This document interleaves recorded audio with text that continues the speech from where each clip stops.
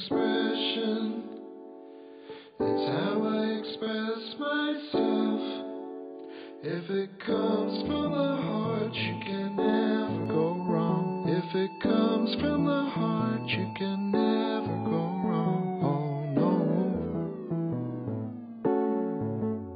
Oh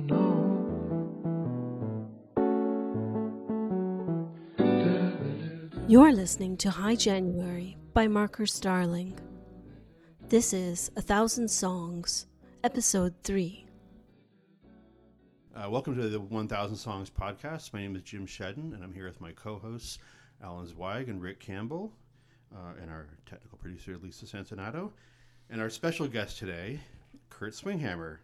Thank you for all being here. Today we're going to listen to This Guy's in Love with You, a song by Burt, Bacharach, and Hal David, and the original recording by Herb Alpert and the Tijuana Brass. And so let's just go to the song first, and then we'll discuss it.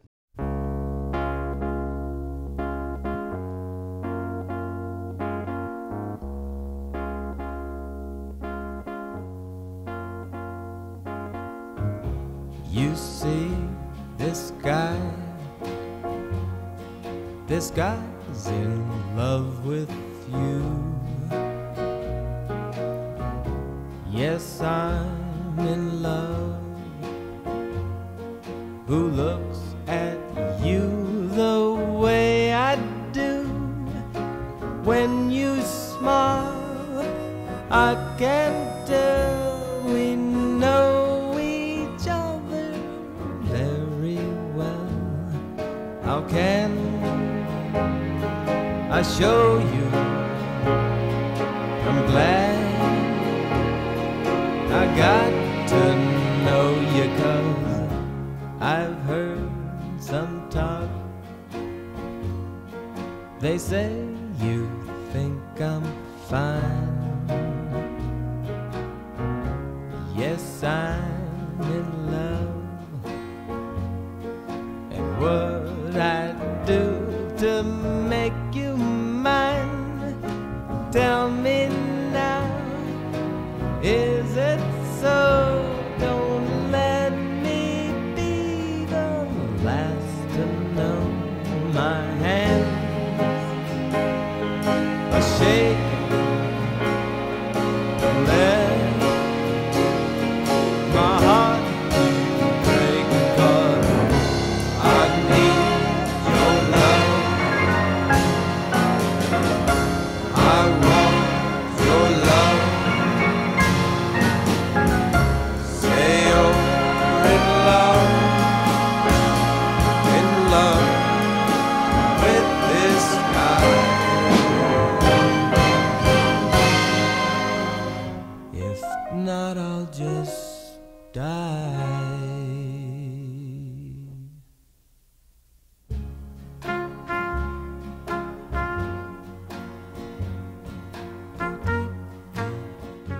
I can't believe that song was in a drawer. Do you know what I mean? I can't believe the story behind the song, that Herb Alpert went to him and said, "You got any songs?"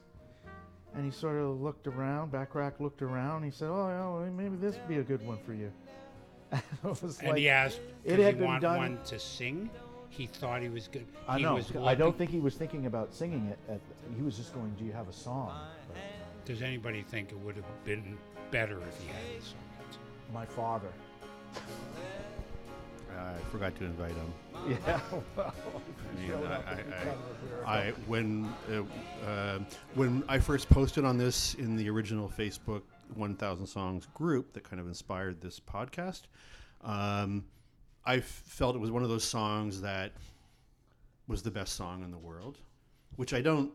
It's not like I have a best song in the world. Like I did 1,000 songs, not one song, right? Mm-hmm. But there's a number of them. When I'm listening to them, I can't really imagine liking anything better. And I mean this specific recording. So strangely, yeah, no, I can't. I have a hard time imagining him not singing it, even though it's unusual that he sang it, you know? Yeah, I mean, I saw the documentary about him, and it was very charming. Like, I have to say, as much as I enjoyed the Tijuana Brass, I never really took him seriously. as a trumpet player or a musician. But when in the documentary, he basically narrates that he's still alive. He tells the story. He's very charming.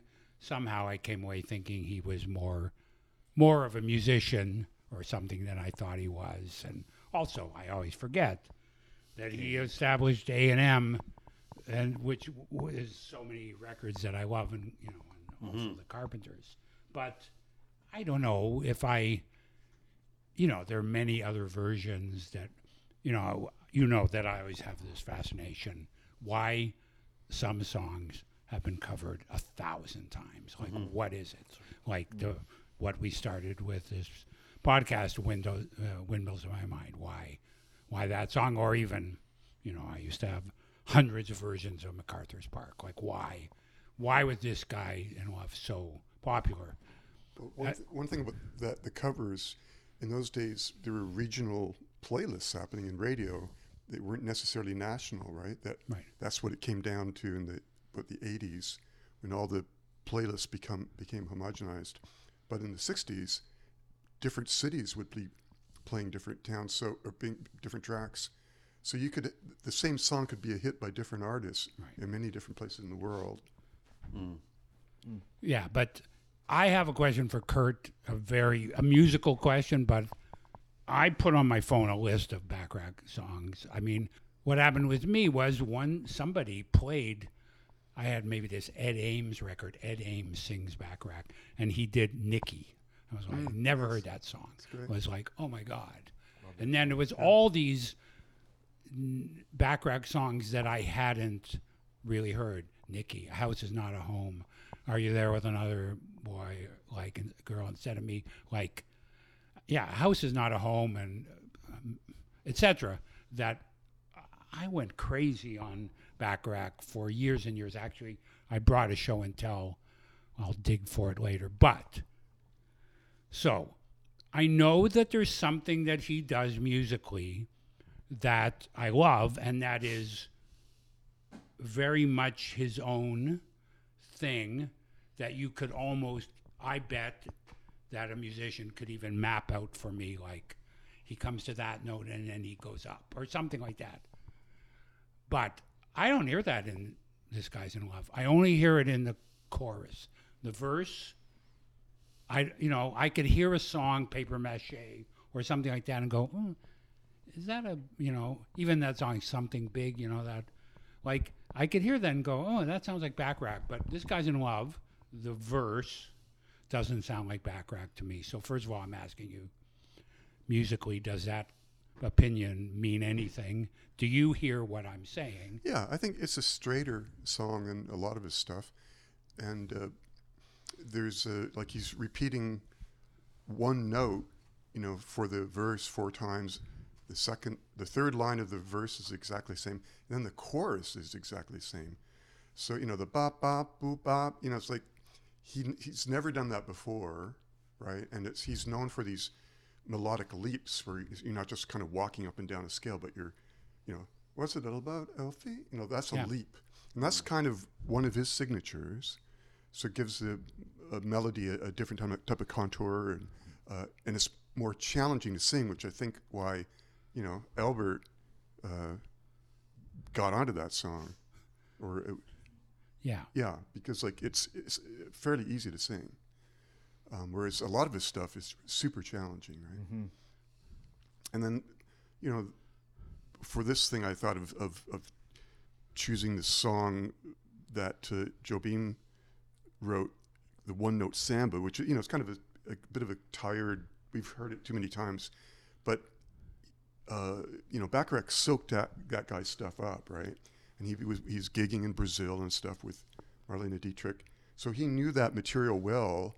And then Jobim blew up in the States in the early '60s, and so the One Note Samba thing might be something that Bacharach was inspired by, to be a minimalist with the melody, right, as opposed to his normal thing.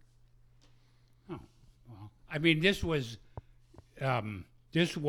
not like I only took this song seriously because my friend Scott, who maybe you know, loved it so much. I was like, really, that's my least favorite Bacharach song. So then I listened to it more, but still, to me, it feels like very outside. Like, oh, another example for me is like Tony Bennett singing "Make It Easy on Yourself." Like, that kills me. And this Guy's in Love just feels kind of. I hate to say this to somebody who said it's the best song in the world, but it, to me, it's for a Bacharach song a little too, I don't know, Well, monotonal, like he's saying.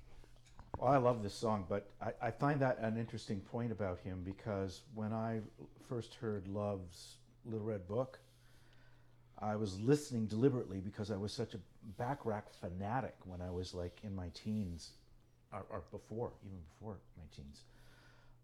So I was listening for that the part of Little Red Book where I go, oh, there he is, because it's so off the wall from anything I had heard at that point. And there is a little moment in it, some sort of I don't know whether it's a harmonic thing or a change, because I haven't heard it in a while, where I will, there he is, there's Burt Bacharach, you know. But I mean, in this song, I think the Bacharach is present in the arrangement of it, in the string arrangement in particular, the piano and strings, especially when he's singing "I Need Your Love," and then there's that swell of ba da da ba ba da. Yeah. That is, that to me, that's pure Burt. You know, that's when I hear it. I listened to Jim sent us a Spotify list of it, and I actually listened to as much as I could of it today, as I was kind of going, okay, who's handling this the best, because it is essentially just one note. You know who was my favorite? Whose? Julio Iglesias. Really? Well, that was the first one where I was like, who is this? The one I turned it off was, the Supremes and the Temptations, because they were like, I was like, what's she going to do in this song? And A little too showy for the song. and then First of all, I find it interesting to hear, I think sometimes I tried to break down songs, knowing as much as I do about music technically, which is very little. So I don't think it was very successful, except for some rock songs maybe. But so I sort of stuck with, and I don't think it's the best song in the world. If I said that, I take it back. I mean, it's when I'm hearing it, it's my favorite song. And I don't wish to impose that on the world. I don't ever imagine that what I'm hearing is the best song. There's no such thing, right? It's not about connoisseurship for me, ultimately. Like I can be like that with other art forms, but I as I get older, I find it more and more deceiving. And I one thing I really enjoy about popular music is that it's pointless. That it's like everybody owns popular music. That's why I love it. So you're gonna, aside from in the schoolyard, maybe, I like, I'm a rocker, I'm a mod, or whatever kind of thing that we did. Like it seems sort of pointless. So I believe the first version of the song I ever heard could have been the Ray Conniff Singers, and then maybe it was the Osmonds. And I don't know what impression they made on me, but when I bought sometime in the early 90s a Bacharach Greatest Hits, which kind of got me going for several decades, I was already into it, but I didn't really know the scope. And then I heard this song, and I clearly had heard this song, but maybe I'd never heard this version. And so I was really just for the first note taken with it. And all I can really describe that as is there's a lot of songs that I guess are melancholy, and a lot of them are Bacharach, certainly Carpenter's songs and so forth, and people like Randy Newman and David Ackles and so on that I'm really drawn to. And I think part of the reason for that is that if I'm just in that state where I'm not quite depressed and I connect to a song that's melancholy, it sometimes pulls me out of it. Or it lets me sit in it comfortably with a partner for a while, like maybe I don't want to be pulled out of it. I want to hang out in my melancholy. That's what I love about this song. Although I have to, well, the thing is, right, I've talked about Bacharach so much, and I'd actually like to hear Kurt talk about Bacharach, because he met Bacharach. First of all, I know that. Kevin told me. And also, somebody said you're a Bacharach expert, so watch out. I said that. Yeah. Watch out. But the thing is, I've talked about Bacharach so much, and I'm always a little ashamed that I don't mention Hal David, right? I never talk about the lyrics, but really the lyrics, and This Guy's in Love with You, yeah, the lyrics are, I think, what make the song more than the melody. And also, the thing that's interesting about the lyrics is, whereas most songs that sound like that, would I would think, This Guy's in love with you. Is she in love with him? No way. Like that's. But in this song, I think maybe at the end of the song she will say, "I'm in love with you," and he won't have. Maybe it's something. Well, if not, I'll just die. And she's gonna say, "Don't worry, dude. I love you too," which is weird because 99% of love songs are unrequited love, and there's no like that. There's no way. You know, the guy's embarrassing himself. He's saying he's in love, and she's going to be like... Saying his hands are shaking. Yeah, but anyway, I'm just saying... we should talk more about his lyrics, which are sometimes... Yeah, a house is not a home. That, like, when I was, like, single for... what's the word I use? I can't remember. Invariably single or something. Constantly single. A chair is still a chair, even when there's no one sitting there. And a room is still a room, but a house is not a home. Like, that's amazing. Anyway. Well, you're always all about the lyrics, Alan. So. I'm not all about the lyrics. That's the point. But it is funny that we are talking about songs. And, yeah, like... when you get interviewed about songs or when people write reviews of songs, they always write about the lyrics and they always say, oh, this is a really dark song. And I'll be like, really? That's a really bright song? And then they'll say, well, he's saying this. And I'm like, I didn't know he was saying that. But one thing about the identifying Bacharach just as Bacharach is that he wrote with so many different people. And, you know, definitely there's that one streak with Hal David is incredible. But there's a lot of writers, lyricists before and after, so I think it's just easy to say Bacharach. Right. And then the other thing I think is that Hal David lyrics could be in really bad songs that we would never be talking about. You know, they could exist as good lyrics on a bad song. Right. But it's just this magic, combination of great lyric and great song. And I think he wrote, like Burt would have the tune.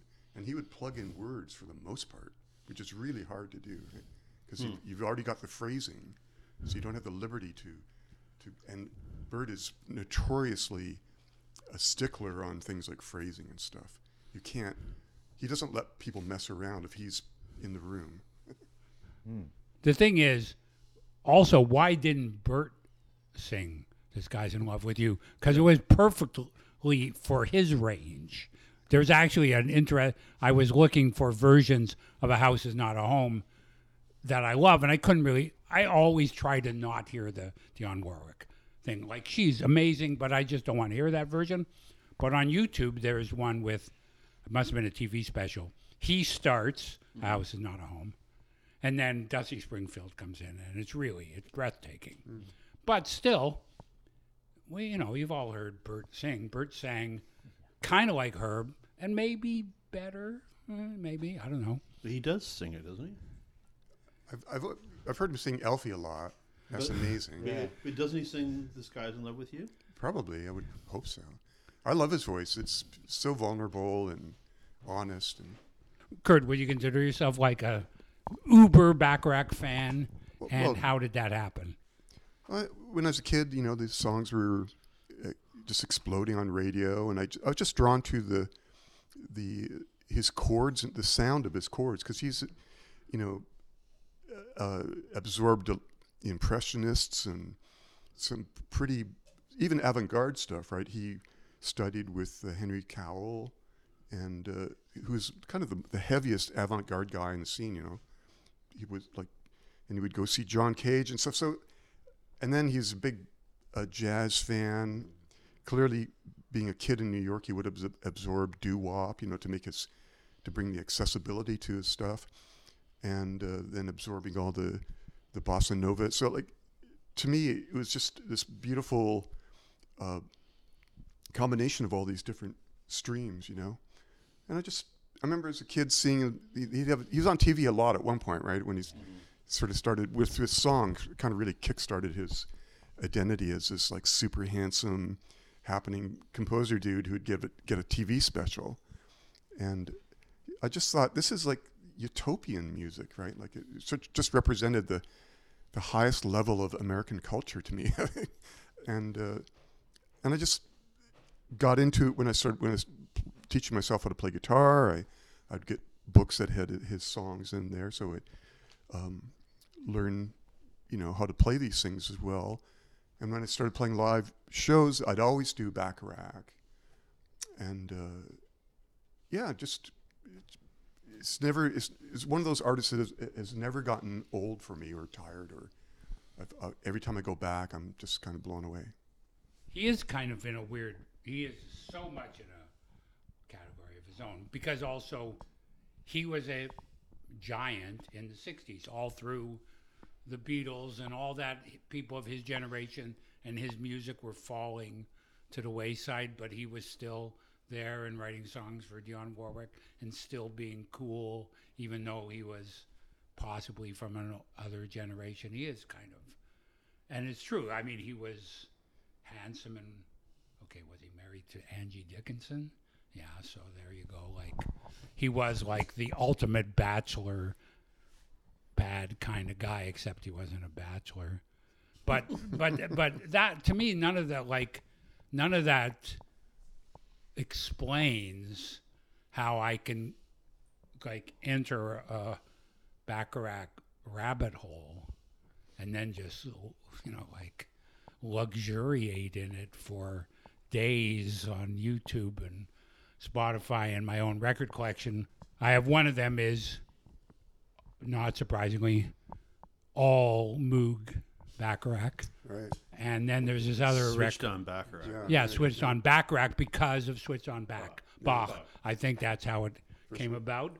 And then, but the other one is, I have this one by Yuri Krydiak, who was I think Ukrainian guy who started Boot Records and started Stompin' Tom Connor's career, but he does an actually beautiful wordless vocal all Bacharach. I'll show it to you later. Wow. Like But- an album. A whole album with an incredible cover. That's why I brought it. But he does not just the expected ones. He does Raindrops and all that, but he does Let Me Go to Her. He does Paper Mache, Nikki, I think he's on Walking the playlist. Backwards Down the Road. Anyway, those are gems. Yeah, I got rid of about 400 or 500 records in the last few weeks, but not getting rid of those. When I listen to him, it's the romance in his music that I hear, and it doesn't feel false. It doesn't feel like Ursat's romance, because so many of the records that came out in the 60s, sort of romantic ballads that were going on at the same time as everything else that was going on in that decade. When I hear his music, and it may have something to do with his arrangements, I don't know, but also in the lines of his music, I hear real romance. I wish I could identify what I mean by romance, but it's just a deeply emotionally moving for me to listen to a lot of his songs. Alfie is a hugely important song to me. I sing it all the time. It's like whenever, if I'm walking down the street by myself, I might just start singing it. So, and I'm trying to get all the words. It's a short, it's a short song really, but there's always a little part of the Why don't song you where I sing go, a oh, little? I can't remember it. I can't remember it now. Can you sing a little for us? Alfie right now? No, because I'll hit that wall where I go, I don't know what comes next. I mean, I What's think it all what's it all about, Alfie? Is it only the moments we live? I'm not singing very well today. What's it all about when you sort it out, Alfie? And then this next part is too hard for me to. Da da da da da da da da da. That's like incredible. And again, you read about the creation of the song and you go, okay, so they didn't really want to write the song. Hal David didn't want to write the lyrics because they all thought the name Alfie was stupid. And then Cilla Black didn't want to record it. And then I read in Wikipedia today, because I had to read up on it again, Cilla Black kept trying to give reasons not to record the song. She said something like, Alfie, something you name your dog. And but they sent the Bacharach saw some of the film, I think. He saw a rough cut. And then to get Hal David to write the words, he sent the script to Hal David, because Hal David was going, Alfie, that was a dumb name. And so then the song is written, and then I forget who he asked first, somebody turned it down, and then he called Cilla, who had had hits with him before, and she said, and then she said, okay, I'll do it, but Burt has to arrange the song, do the arrangement. So they said, yeah, and she said, okay, and he has to come to England for the session. And they said, yeah. And they said, well, he has to. She was trying to get them to go, no, we're not going to do it. And she, well, I'm not going to do it. But they just kept saying yes, to the point where it's like, well, he has to play on it. He has to play piano. Burt's willing to do that. And then there's that incredible footage on YouTube of them, not a lot of it, but of that recording session, which is really kind of cool. George Martin produced the track. It was recorded at Abbey Road in Studio One, which I think is where the Beatles recorded. So, you know, everything about it is so 60s, but at the same time, it's like This Guy's in Love with You. It's like, do you have a song lying around? Yeah, I think I got some. Let me look. And it's that, and it's like a huge hit. It was This Guy's in Love with You, the Herb Alpert version, was #1 in Canada. I think it was like one other country where it was #1, maybe the UK. I can't remember.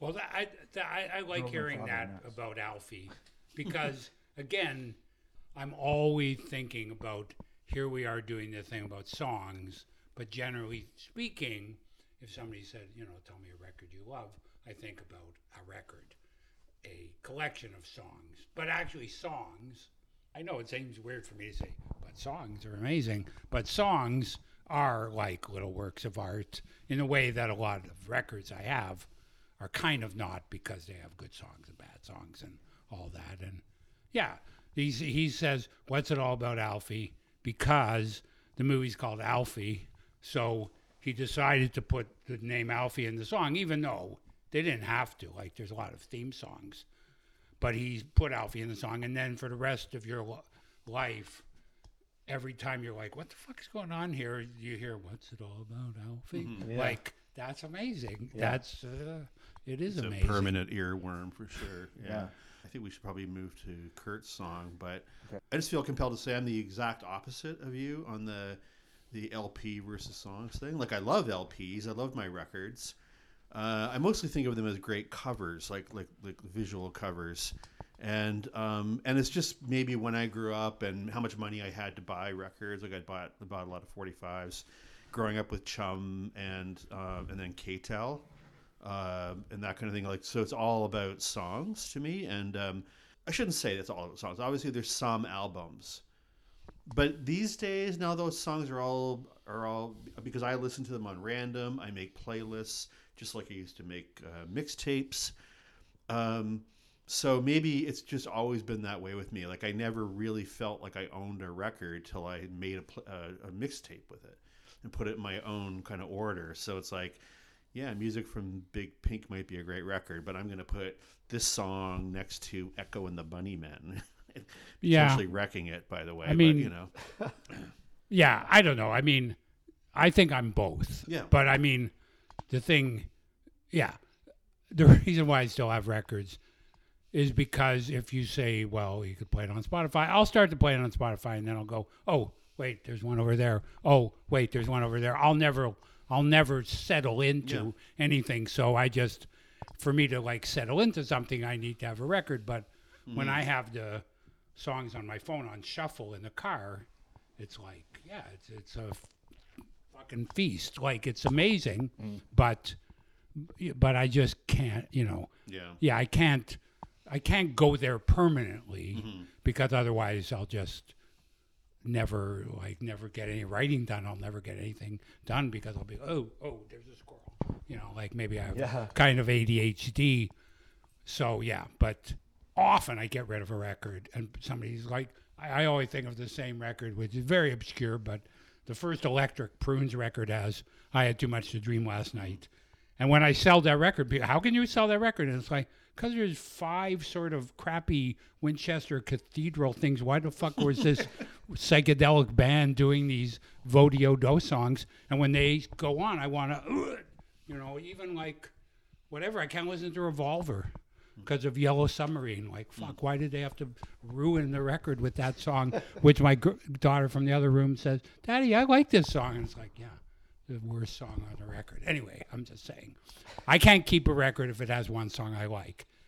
I wish I'd just stayed 45s, but I didn't. So, yeah. Anyway, that's my little rant. Anyway, about it's all music. But I just I'd put it in. So, why don't we play One Note Samba? Okay, this is One Note Samba by Jobim, performed by Frank Sinatra. And the sort of a coincidence is that it's on an album called Sinatra and Company, which also includes a Bacharach cover. And the album was initially going to be the follow-up to that great album that he did with Jobim. And so that was a big success. And they started another album. And Frank apparently didn't dig the entire thing and made the record company remove 3 songs. And then they recorded some more, and that included the Bacharach tune, Close to You. But I chose this because I see a similarity and possible influence in this having one note, you know, kind of relentlessly go through it. And Jobim's is more of a concept where he takes it as far as you can possibly go before he breaks off into a melody. But it's kind of funny to hear Frank do it because he's got so much swagger, and he's to me he sounds a little bit like a tourist in South America, but it's a charming version, right? And this is One Note Samba by Jobim, sung by Frank Sinatra. This is just a little samba built upon a single note. Other notes are bound to follow, but the root is still that note.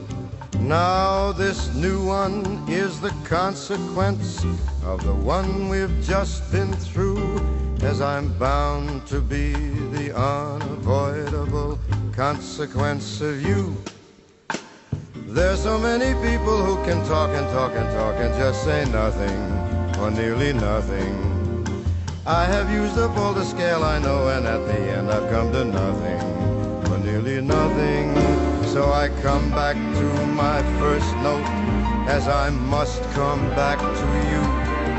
I will pour into that one note all the love I feel for you. Anyone who wants the whole show, re mi fa sol la si do, he will find himself with no show. Better play the note you know. Well, I should say that the arrangement's by Deodato. Yeah, that's neat, eh?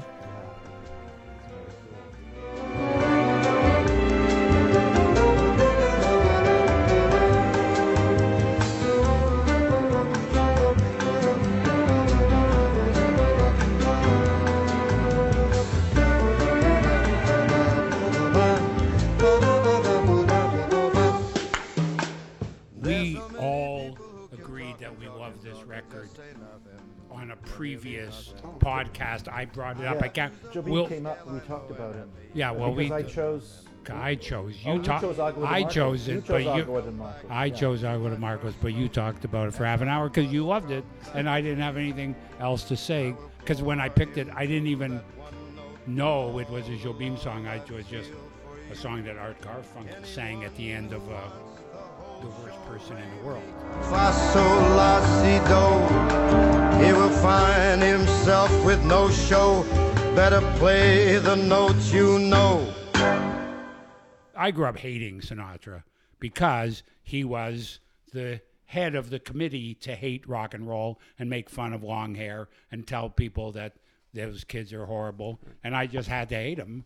Yeah. And I basically hated him all until I heard Watertown, which is a record he made in the 70s. And then I went back a little bit, and I have, like, the one he made with Rod McEwen. I have Cycles, and even that one, Sinatra and Co., which I call it Sinatra and Co. because it doesn't say company.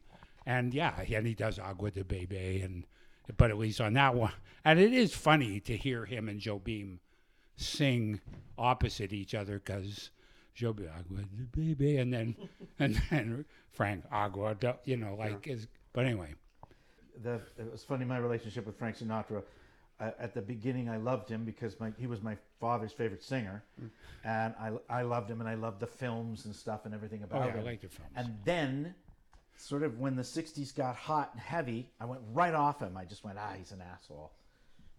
Look at him with his turtleneck shirt trying to be cool and all this stuff. This is like, I don't know how old I would have been, maybe 12. And I'm just going, screw Frank. And then he retired. And then he came back and he did Old Blue Eyes is Back. And I bought that for my dad as a Christmas gift. And of course, so I heard it. And I heard his version of Send in the Clowns, the Sondheim number, and some of the other songs on it. And and then I went right, I loved that album and I liked him again. And then I went right off him because he was like a Republican and it was all about Nixon and stuff for me. And I just hated the whole Rat Pack. I just dismissed them all. And then I was in a store and I saw Watertown and I went, what the hell is this? I've never seen this record before. It was a used copy. And I said, it's got sort of it's on reprise and it's got the rough thing like Harvest, that kind of rough cover. So I bought it and I took it back and I said, it's a concept album. One of the Four Seasons is involved in it. Oh my God, this is a great album, And I gave it to my father, of course. But after he passed away, I got all of his Frank, except Sinatra at the Sands. But but the one that really did it for me, the one that cemented it for me was I picked up, used again, the Joe Beam album.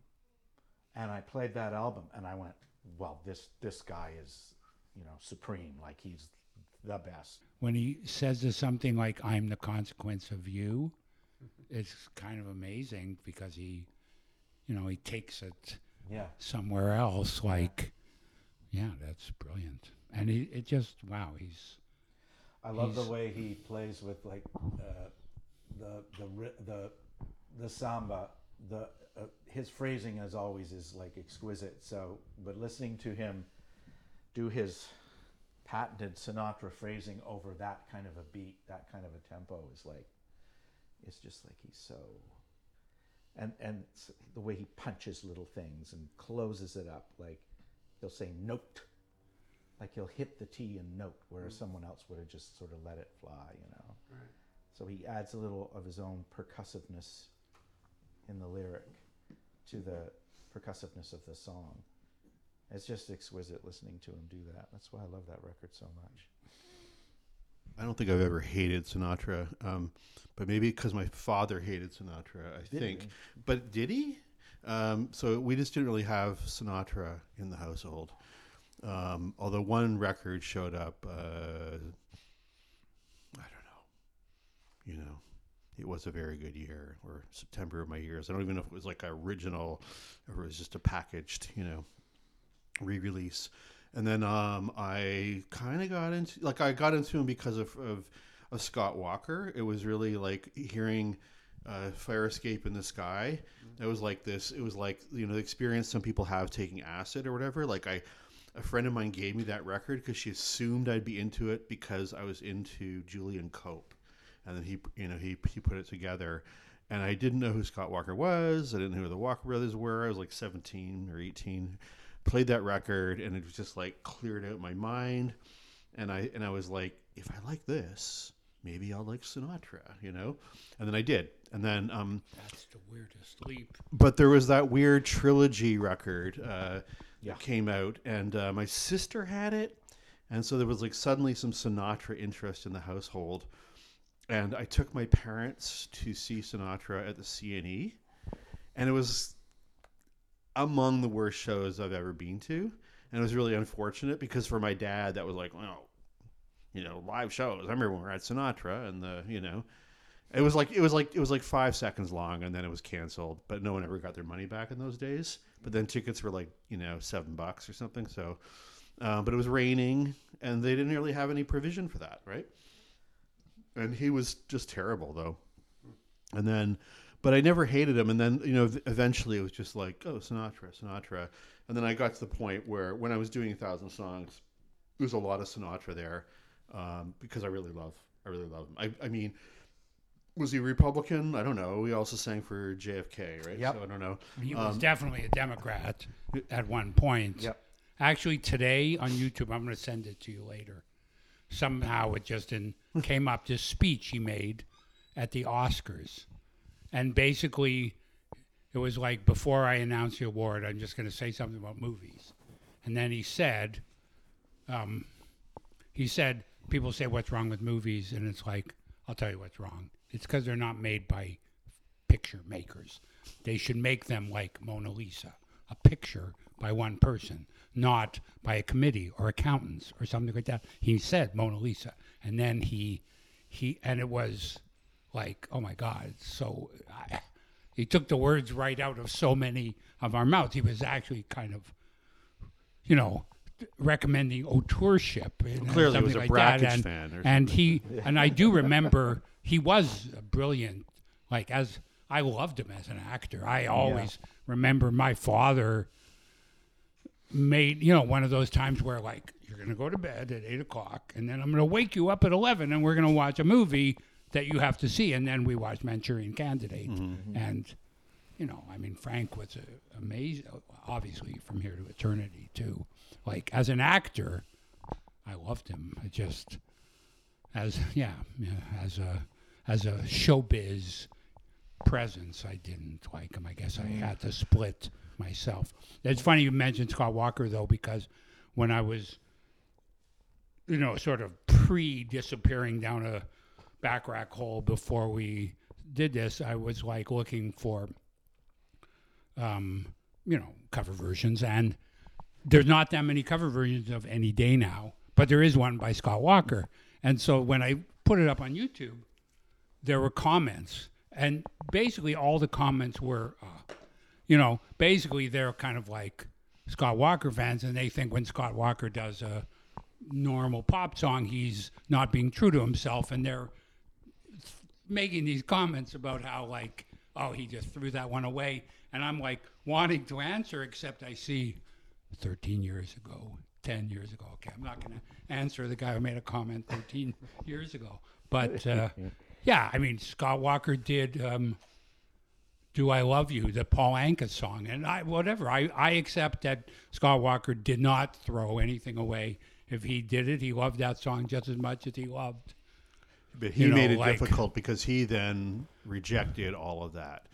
Right, which doesn't change my opinion. I love all that stuff. I had all those records.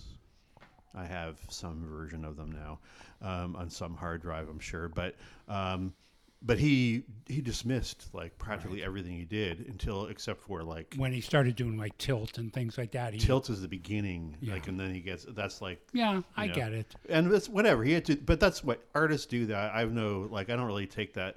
It's not that I don't take it seriously. Doesn't make me not like it. Exactly. It doesn't. I don't care. I will say for people in the sort of like, if anybody listens to this and then they're like, oh, I should look up Scott Walker. Oh, I should look up this. I'm going to give them one more thing to look up, which is me and Scott when we were in our crazy Scott Walker phase. We discovered this record by Jack Jones. Jack Jones sings Michel Legrand, and we had a little game like, we're going to play this, and we're going to tell you it's Scott Walker, and how long before. Because I think Scott Walker got tons from Jack Jones. I think they're really similar. Yeah, that's on record because when he was in L.A., before he went to England, he would see Jack Jones perform. Oh, okay, yeah. He was a big fan of Jack Jones? Yeah, he's said that before, yeah. Well, that Jack Jones sings Michel Legrand, I mean, it's a great record. You can still buy it on CD, and it's very Scott Walker-like. I would think that, Frank's In the Wee Small Hours, that album, that period, would be a big source for Scott, Yeah. right? Yeah. With the orchestration. And Yeah, I never saw any reference to it, but for sure, that I think when I reviewed that, or one of the songs from that, I probably also said this is the best song in the world. So that's where I like to be, in that zone, apparently. Okay, should we seamlessly move to Rick's choice? I chose a song by the Young Rascals because the song was important to me when I was a kid, and I didn't know it was the Young Rascals. In 1967, it was a song on the radio. In fact, for a number of years, I thought that the song was from the musical Hair. Because Hair, How Can I Be Sure is the name of the song. It's on Groovin'. Yeah. And so it's so un-Rascals-like to my ears that but it does sound like it's from Hair. Like when I listened to it on the radio, I went, "Oh, this is probably from Hair too." Because when I heard it, I was just picturing this hippie going like, "What's Right. How can I be sure with all that's going on in the world?" Right? What's with you, and how can I be sure? What's it all about, Alfie? Yeah, all of that kind of. Yeah. What's with me? So gives us the Young Rascals. How Can I Be Sure? 1967. How can I be sure in a world that's constantly changing? How can I be sure where I stand with you? Whenever I'm away from you, I wanna die, 'cause I wanna stay with you. How do I know? Maybe you're trying to use me. Flying too high can confuse me. Touch me, but don't take me down. Whenever I'm away from you, my alibi is telling people I don't care for you. Maybe I'm just hanging around with my head up, upside down. It's a pity I can't seem to find someone who's as pretty and lovely as you. How can I be sure? I really, really, really wanna know.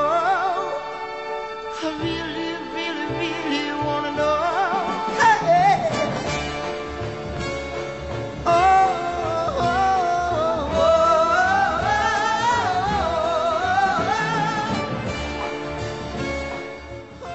The reason I chose it for this particular podcast was because it also reminds me of Burt Bacharach and the way that the melody leaps and goes to unexpected places. I love you forever. You know where I can be found. How can I be sure? The arrangement behind, what's his name? Eddie Brigati? Is that his name? Yeah. He co-wrote the song with Felix. Oh, did he? Because he also wrote with Gene Cornett. But I don't know. I think that Felix takes a little bit more credit for the song than he should. But I don't know about the Young Rascals to know if that's true. But it's a Brigati vocal, and Eddie Brigati didn't play an instrument. No, he played tambourine. It's nice to hear that song again. Great voice, great singing voice. Actually, his singing voice reminds me a bit of Marty Ballin's of the Jefferson Airplane. Yeah, the the one thing that it reminds me of is, well, first of all, just about how in the 60s rock bands would have these ballads that didn't sound any like, how can a rock band be playing something so lush like that? But yeah, the Rascals were, Young Rascals at that time were a strange band for sure.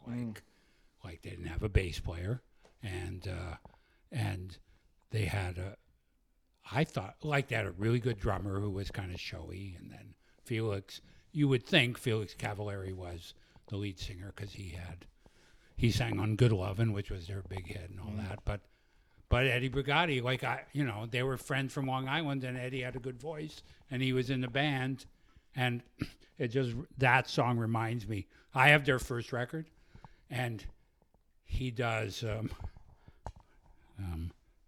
this song called "I Believe." You know the song. I don't think they wrote it. It's like I believe that. I believe. Yeah, and that's Not the it. Buzzcocks version. Right? No, I believe no, and it's very similar. Yeah. Very similar to How Can I Be Sure. Very. Yeah. I don't know for a fact that Felix was the R&B singer and Eddie was the, sort of Italian ballad singer, but maybe he was. And yeah, they both had great voices. I mean, basically, he did eventually quit, and it became basically like Felix Cavallari's band, and then whatever. He went on to make these weird, jazz records with Alice Coltrane on them under the name The Rascals. But yeah, I loved them, and I whatever. I watched this on Ed Sullivan. It was weird because I think he was lip syncing, but I couldn't tell for sure. So. Anyway, yeah, that's a great song, and you know what it reminded me of? My second least favorite Bacharach song, "What's New Pussycat." Oh, this reminds you of What's New Pussycat? Yeah. Oh, fuck, I don't know how you got that. Well, if you played the song again, there's a part. Oh, okay. Oh, it's the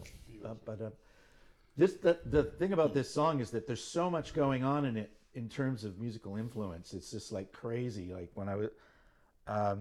The song was going through my head for weeks before I just went, played it on Spotify so I could hear it.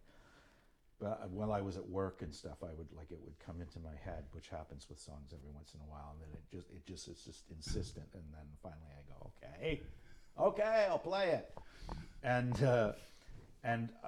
but now when I listen to it, I hear it's got a little French chanson in it. It's got, they get the soul bit when he goes, I really, really, really want to know. All of a sudden, there's the kind of that's the Rascals, that kind of R&B thing that they had going.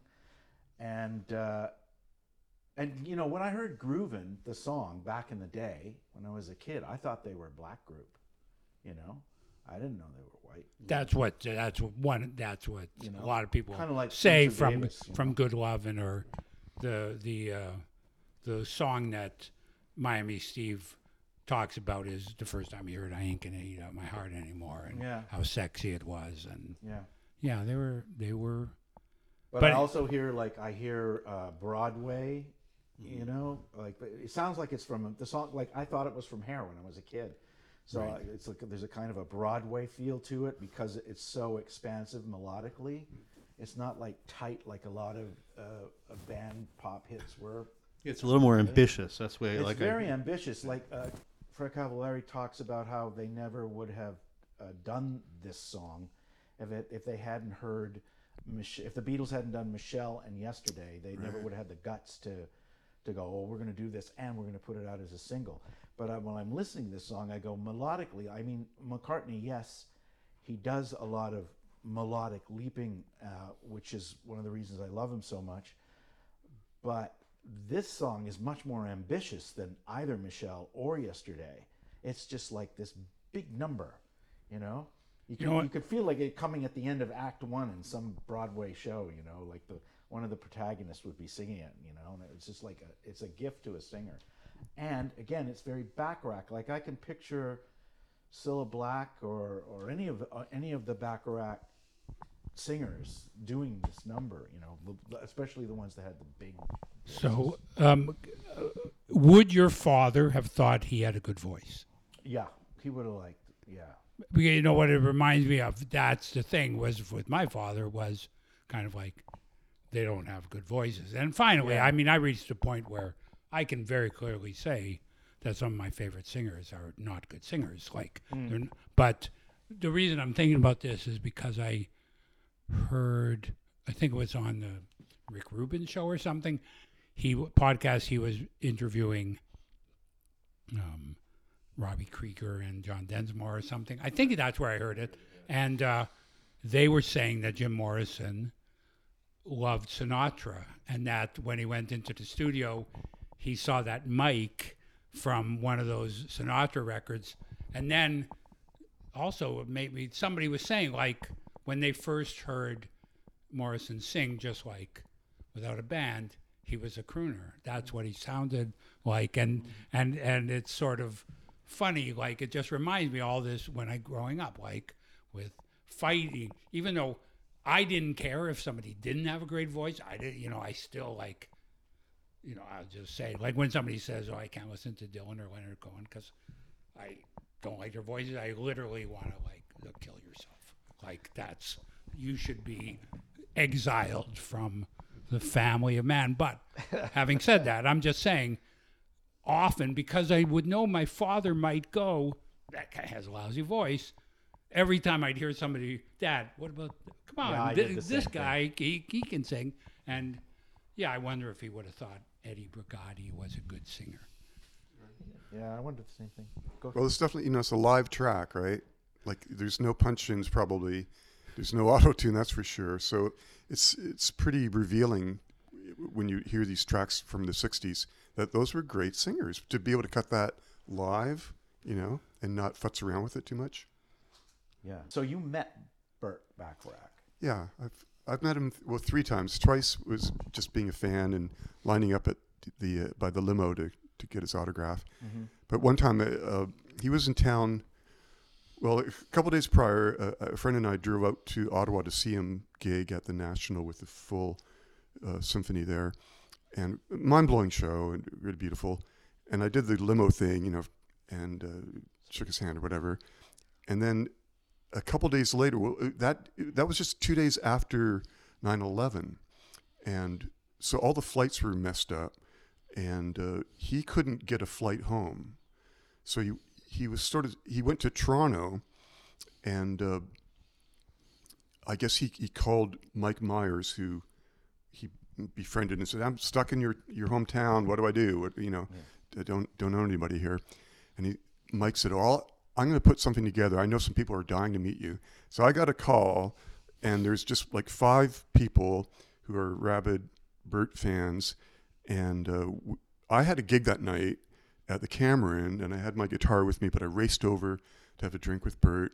It was at some swanky joint in Yorkville, and so I got to sit right beside him, and I had my guitar. So my guitar at that time had a little picture of Burt on the headstock, and it had his name, and with a gold crown. And when he saw that, he kind of really was, charmed. And so he signed my guitar, which is beautiful. It says like, my best to you always, or whatever, and Burt Bacharach. And but it was an incredible experience because he's kind of, my favorite songwriter and has been pretty much all my life. And it was a very moving experience. And he had some great stories, and he's not at all modest or anything. And, you hope he wouldn't be modest. He's just like, he's so confident in what he's done, and he was great. And but he's an older dude, and he kind of had to leave a little early, so he got up and left. And when he got up, I just impulsively sat down on the chair he was sitting and absorbed his body heat. And he had a little wine left in his glass, and it's like communion or something. Yeah. Some experience like that. And then when I went home, and I just wept. I was so overcome with meeting my hero, and sort of like a dream come true. And then the best part was Mike picked up the tab from Los Angeles. He paid for the whole deal, so that was Sweet.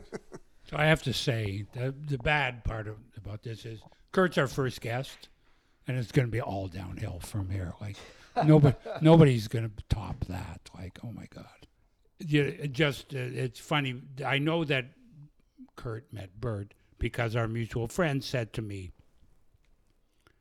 do you want to make a doc about him? And I was like, well, of course I do, but I don't think. There's a reason. There's a reason there's no Burt Bacharach doc. There must be a reason that he doesn't want it. Otherwise, there could be one. In the 1,000 Songs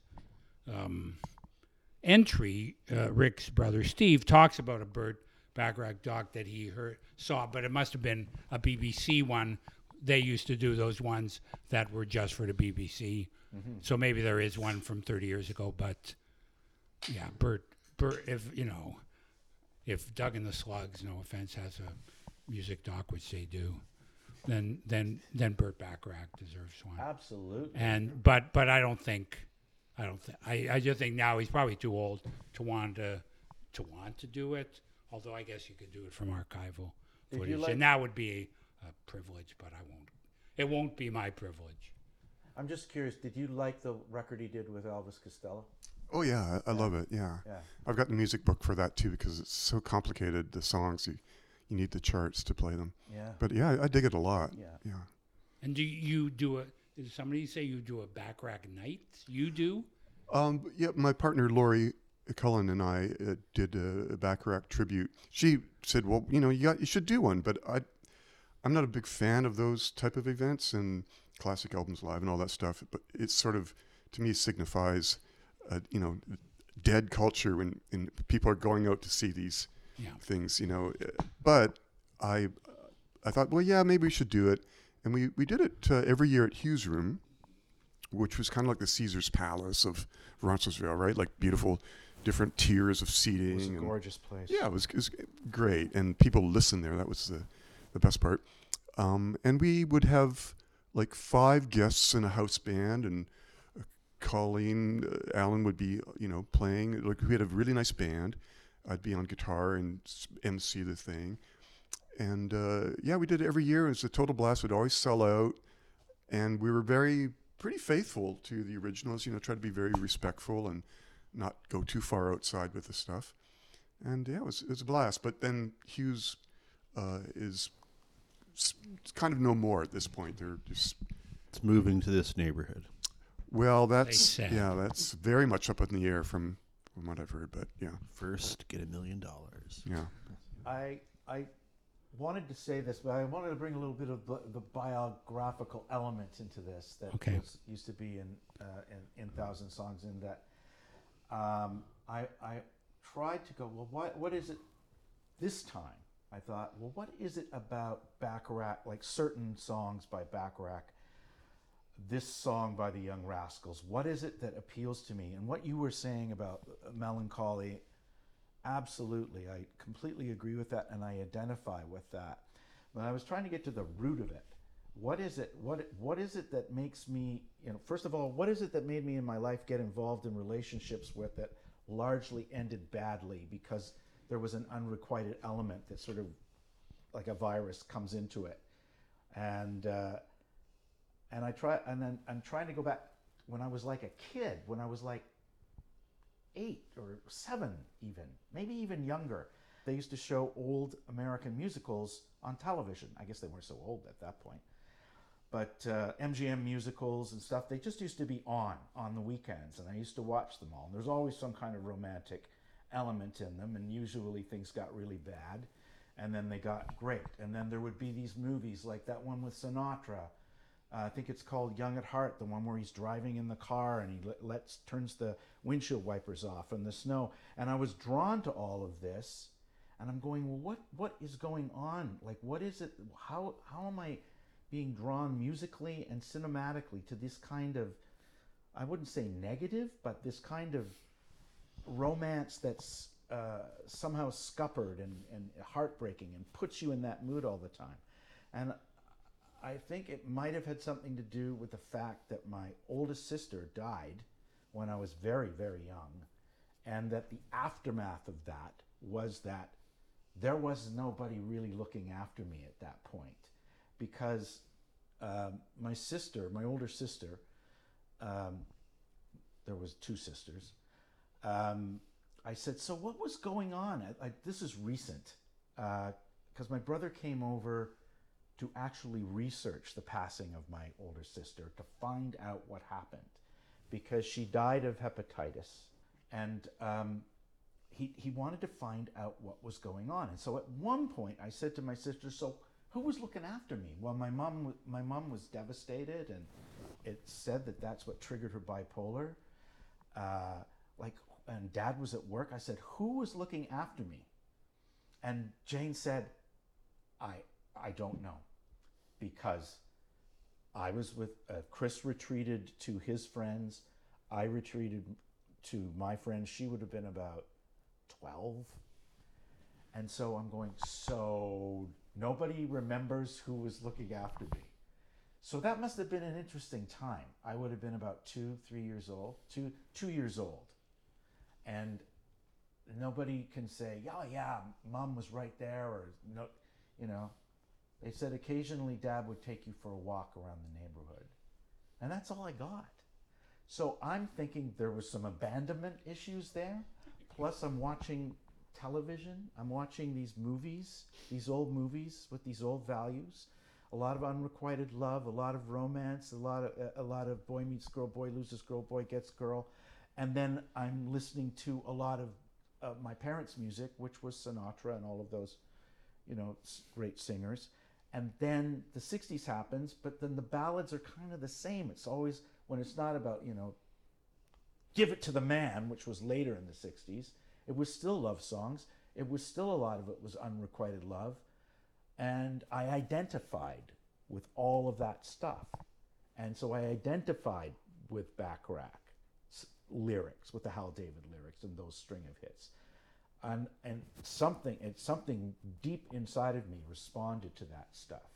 Can you go back to the part where you were saying who was taking care of me? Because I didn't want to ruin it when you were doing it, but now I'm going to ruin it. So can you just repeat that dialogue? Like, when I asked my sister, who was taking care of I me? asked my sister who was looking after me during that, in the wake of the death of my How older can sister. I be sure in a world that's constantly changing? Yeah, that's what I was thinking. Yeah. Yeah, I mean, okay. Though I could make this go on for half an hour But I if just I thought I'd throw responded that in there. to what you just said. No. Yeah. You know. Yeah, no, But it's like... It's something that I would have said had I known this when we were doing 1,000 songs on Facebook. I would have brought that. Yeah. Dion has complained that she never had a song to sing that was happy from him. That was one of her big complaints, right? All the songs where she'd lost the love interest.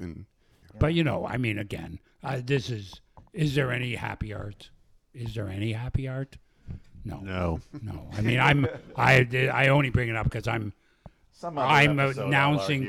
announcing to you, as my friends, that I put my name into the lottery for a Fringe show this summer.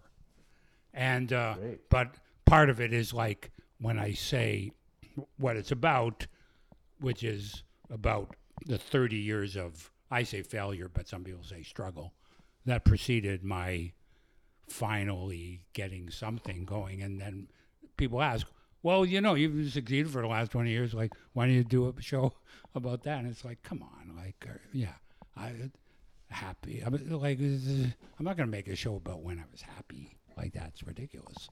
So, anyway. No, we die at the end. So it's not, I mean, I'm not, but it's true. Like, there's very few, there are comedies, but usually the great comedies are black. Stand-up comedy, of course, is not happy. Shakespeare is not happy, even when it appears to be happy. Even musicals, as you kind of pointed out, the ones that are happy are shit. So it's like generally we need to deal. Differ, but the other episodes. The thing is, I said let's not make a meal of it. But the truth is, though, a lot of songs seem happy when they're not. That's what I like. Right. A lot of songs, you don't hear the lyrics enough, or you don't even think what the lyrics mean. Somebody almost has to make you think about it. Often the melodies, do you know the way that San Jose is probably about a guy who's failed in Hollywood and he's going back home. But you don't know that when you're 12 years old and you hear this song and it's a bright melody. So, you know, that's what's amazing about this music is that all the lyrics are sad, but the music isn't always sad. But on, I was thinking of the Young Rascals. It's like, I always love Good Lovin'. I just love the chords. Yeah. But it's a pretty vacuous song. As opposed to the song we talked about today, which by the way reminds me of, even though this is kind of a non sequitur, but it reminds me of the later Frankie Valli and the Four Seasons songs, like Beggin' and Can't Take Good My Eye Off Lovin' You. does? No. How Can I Be Sure? Yeah, just because they're kind of ambitious and a little bit fucked up, and you know, like there's just something. Like not, you know, it's just someone going, I got to do this thing now, which is not at all like Good Lovin', or is not at all like, you know, early Frankie Valli, the Four Seasons. So thanks, Kurt, for joining us today. And this has been another episode of 1,000 Songs. Join us again next time when we will be discussing songs. What's it all about, Alfie? Is it just for the moment we live? What's it all about when you started out, Alfie?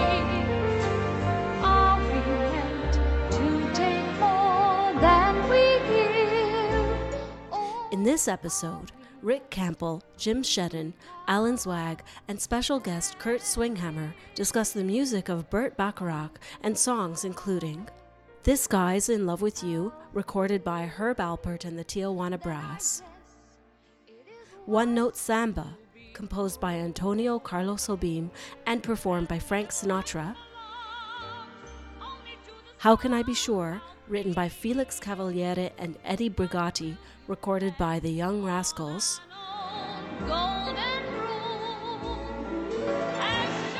and the closing track for this episode is Alfie, written by Burt Bacharach and Hal David, performed by Cilla Black, recorded in the autumn of 1965. I know there's something much more, something even non-believers can't believe in. I believe in love, Alfie. Without true love, we just exist.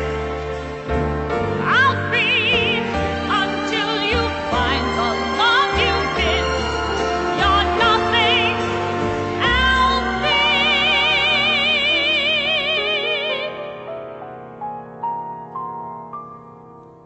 When you walk, let your heart lead the way, and you'll find love any day.